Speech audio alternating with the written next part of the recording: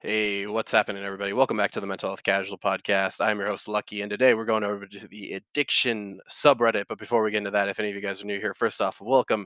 This is basically what I do. I just go to different subreddits that have anything to do with mental health and try and give some generalized advice and try and learn something new. But I'm by no means a professional, so feel free to take my advice with a grain of salt or apply it to your life however you see fit. So I gotta kind of cut this one a little bit short today. I kind of messed up my whole schedule today.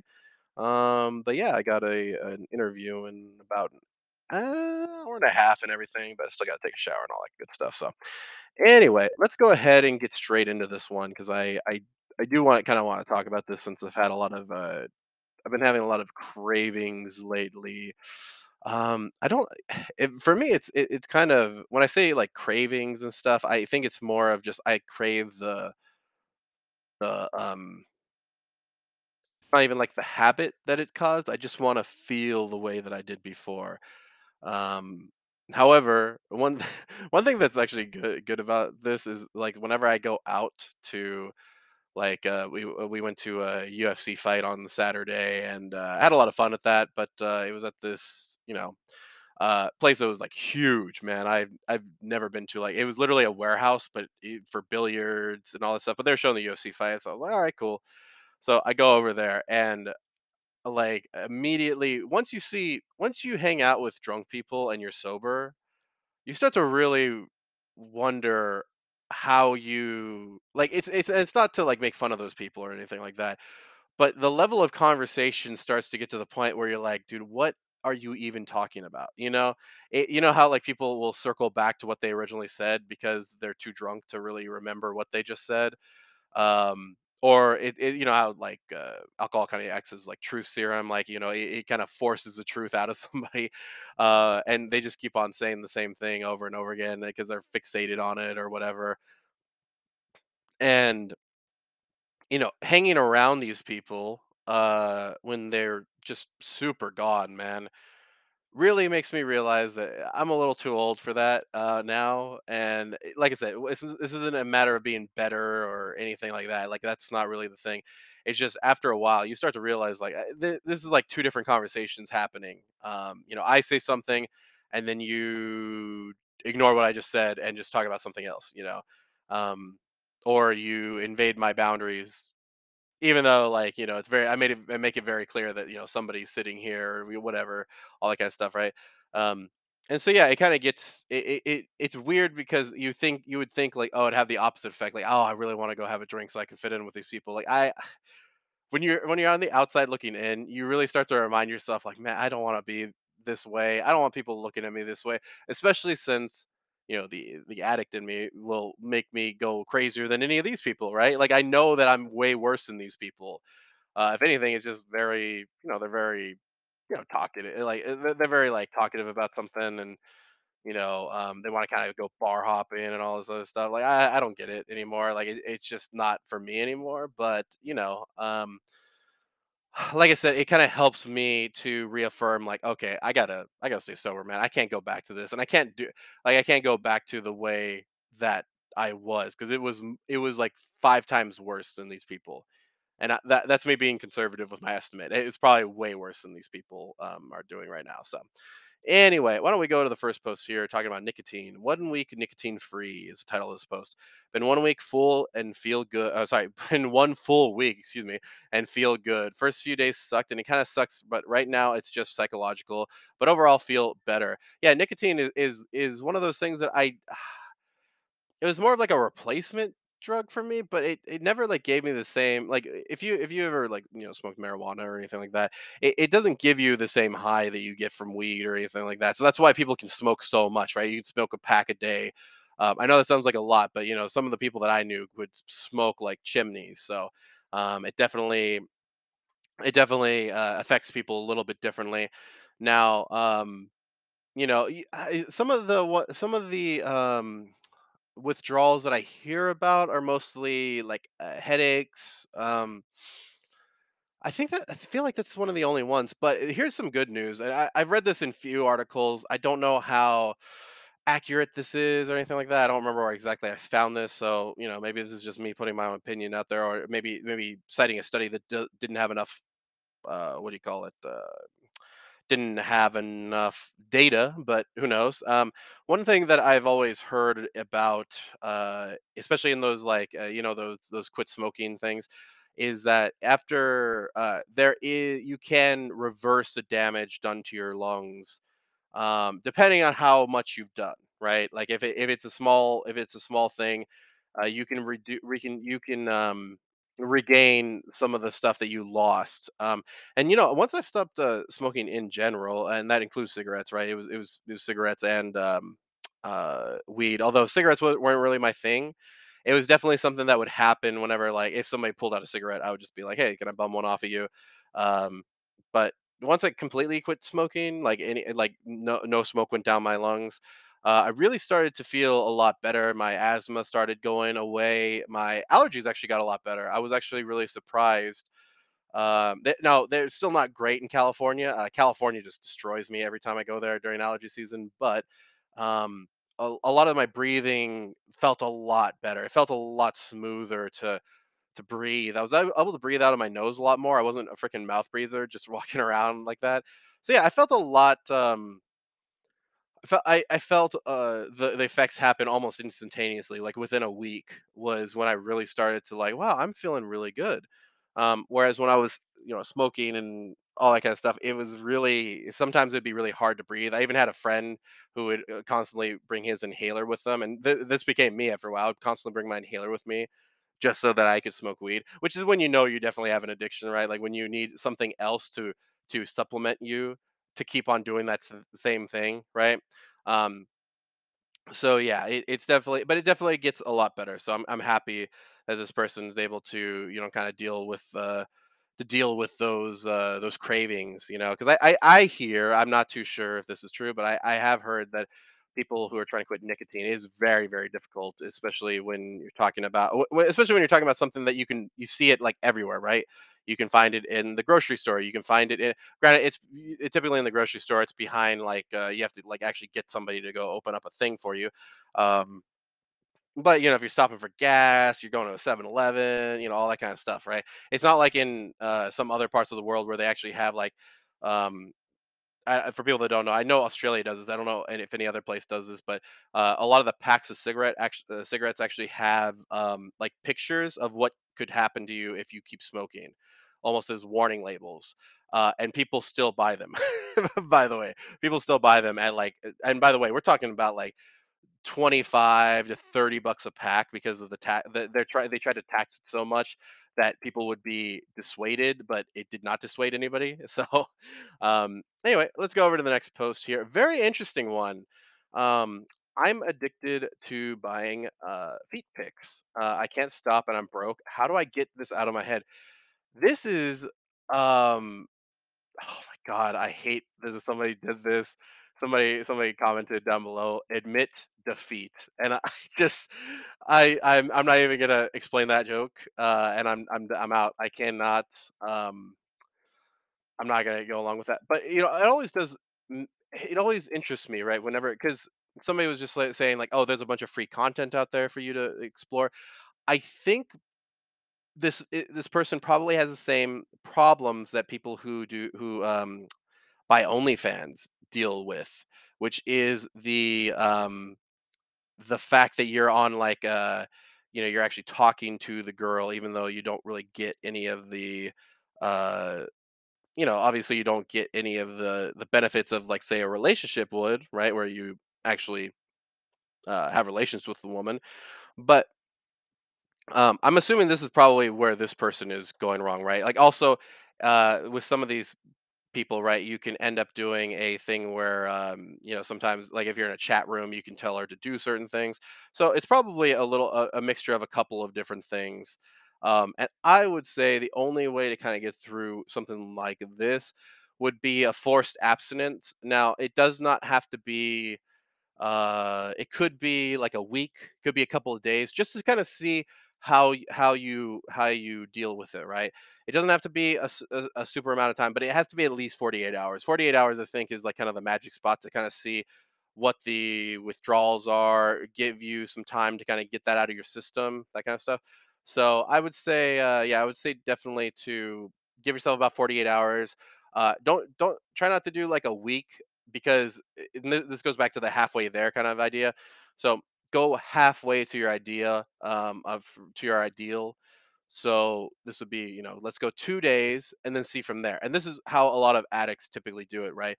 They go for 2 days, they go for a day, they go for a couple of hours, they go, whatever they're, because by the way, for some people, a couple of hours is crazy because they're constantly doing whatever they're doing, right? So that could be even crazy to try and do. So try whatever seems manageable to you. If now once again, I don't know how often you're buying these picks. I don't, and I would say it's probably like a root of a problem, right? Sorry, this is a symptom of a problem, not the root of it. So, figuring out what that root may be. It's not. It's not. No, it's not the fact that you have this fetish. That's not the. I don't see that as the problem in this. The problem that I see is that this is inconveniencing your life, right? So you're broke and you're buying things that you don't need. So that tells me addiction, right? Because addiction is typically something that it gets in the way of your normal day-to-day life, and may get in the way of your goals, may get in the way of something that you want to achieve. So I think that's very important to remember when you're dealing with something. Like, how do you know that this is an addiction, right? That's a pretty good way to know. Okay, and we're not going to get into the idea of the compulsive disorder or the addiction thing. It doesn't matter in this case. If it is affecting your life negatively, it sounds like you need to get it out of your life. So I would just start off with like 48 hours, cold turkey. You don't talk to any of those people that you're buying this stuff from. I'm assuming it's OnlyFans. It may be something, another site. Who knows? Um, but yeah, I would say just cut all that off cold turkey, and then try and go for from there, and see what you can do. And like I said, like the other person commented, there is a lot of free stuff out there. So see if you can get by with that after the 48 hours. Don't do that during the 48 hours, and kind of see how it goes from there. Anyway, let's go over to the next post here. It says, as a friend of an addict in rehab, I need some advice on an idea I have to help him after he comes back home. Hey, I am friends with a guy that is in rehab at the moment for alcohol abuse and gambling addiction. Since we talk about it a lot before he went to rehab, since we talked about it a lot before he went to rehab, I got a lot of addiction slash rehab content on my phone. I saw some people deal with it by putting up a jar and putting in marbles. Clear ones for the clean days, dark ones for the days they've struggled, and some of a certain color for the certain days they couldn't handle it. My idea is to make it as part of his welcoming gift when he gets home. And since I know that he often loses the feeling for his own progress, I thought I could already put in some clear marbles for the days I know he already had good days in rehab. I would take a small jar for the beginning so he doesn't feel bad or pressured to continue using it if it doesn't feel comfortable for him. He's a few states away from home. Already asked me if I could come visit him, and I will, but only once or twice because those will be expensive trips. That's why I already thought about his return. While I really want to be supportive, I also don't know whether that would be too invasive, too much for his return. People who've been in this situation, how would you feel about such a present, and how would I show support otherwise if that's too much? Um, Gosh, I think that's a good idea. I personally, and this is going to differ for each person, but I think it's a good idea. Now, I am not one of those people who's very good at tracking things, so maybe something like this would be good. But I also don't like tracking things, so for me, it would be kind of bad. But I like the idea of starting off with, like, maybe you could start off with like a mason jar, right? Like a little mason jar for like jam or something like that. And start it up from there. And I think this is actually a really good idea. I've never actually heard about this, but that makes a lot of sense, right? It makes a lot of sense uh, to kind of keep track of things. Also, to acknowledge the fact that you're struggling, right? I think that's also a good idea because if you're anything like me, I have a terrible memory after a while. Like, if 2 weeks pass and I'm like, oh, I remember struggling, but I don't remember which week, right? Like, it's hard to remember after a while. So if you have those, um, if you have those marbles in the jar, you kind of know how your journey has been going, and then after a while, you can actually see the progress happen. Typically, what I see, okay, let me just talk about my own experience. Typically, what I saw with my own rehabilitation after dealing with with my own sobriety, I guess, one of the things that I noticed were the urges started to get a lot better and then they got really bad, and then they got a lot better, and then they when they got bad again, it wasn't as bad, and then they got better, and then they eventually didn't get nearly as bad as, like, say, because my body doesn't, it still remembers the feeling, but it doesn't, it's been so long that it's not exactly reliant on it. So I think that's important to remember as you go through sobriety, and also to realize that relapse is it's unfortunately a part of the game, right? It's part of it. As much as I want to be sober the rest of my life, if something does happen, right, I have to be ready for that. I have to be ready for what can happen. So, as I said before, right, Bobby Lee's such a great example. He was sober 16 years and then finally, gave in. So I think it's important to remember that, because if you let your guard down, all of a sudden the addiction just kind of starts welling up, tries to make its rear its ugly head back into you. So be very careful about thinking that just because you're a year, 2 years, 3 years, 4 years, 5 years sober, that it can't happen. That you're automatically immune to this drug or whatever your drug is. Called an addiction for a reason. So, but yeah, I think that's a great idea. I don't think that's too invasive at all, and I think having it, have them having just giving this to them is a good idea. In and of itself, and then if they want to, if they decide to continue with it, then that's up to them. So, um, okay, this is let's go and finish off with this, since I gotta start getting ready here. The only solution to addiction is abstinence. Abstinence, excuse me. I used to think I could reform my identity and use moderately because I'd be a better and different person. I used to think that after a few weeks clean, I wouldn't be an addict anymore and could use it as a treat and go back to abstaining without issue. I used to think that changing my schedule and habits outside of my substance use would stop me from depending on it. But the truth is that we are what we do. You can't be sober when you're still using, no matter how hard you try to change everything else about yourself. So, and this is the idea of it, right? Um, when you're talking about addiction, by definition, you can't go back to that drug of choice, right? If you're addicted to it, you can't go back to it, or else you'll become addicted again. Like, I mean, sorry, you'll continue obsessively using it again, because you're always going to be an addict, and I think that's always important to remember, that you always will be an addict. Now that doesn't mean that that's your identity or anything like that, but that's just something, that's an illness that you have to deal with. The same thing as we talked about, like allergies, right? There are certain people out there who will never know what it's like to taste a peanut butter and jelly sandwich, like the good kind, because they can't have peanuts, right? There's some people out there who will not know the taste of like good cinnamon bread that's not gluten free, right? Like there are just some people who won't be able to you know experience that, and because life isn't always going to give you the same things as other people. Sorry, it's not always going to give you the same things that it's given other people, right? The gift, the ability to do that kind of stuff. So I think it's important to remember that in the case of alcohol, or sorry, addiction as well. Listen, I'm just allergic to weed. I'm allergic to alcohol, and as much as I really wanted to use them, I really want to do them. I'm gonna have a bad allergic reaction that could lead to the downfall of my whole entire existence. So as dramatic as that sounds, I'm not doing what's hyperbole here. It really could ruin me, because it's ruined me before. So it's important to remember that whenever you're going through abstinence or sobriety or anything like that, right? To remember that you just because you're not using does not mean you're not an addict. And if you are an addict, by definition, you can't just simply use it every now and then. You're an addict. You're addicted to the thing. Therefore, it's either you're going to go all out, or you're going to do nothing. There is no. It's almost like getting into a car with no brake pedal.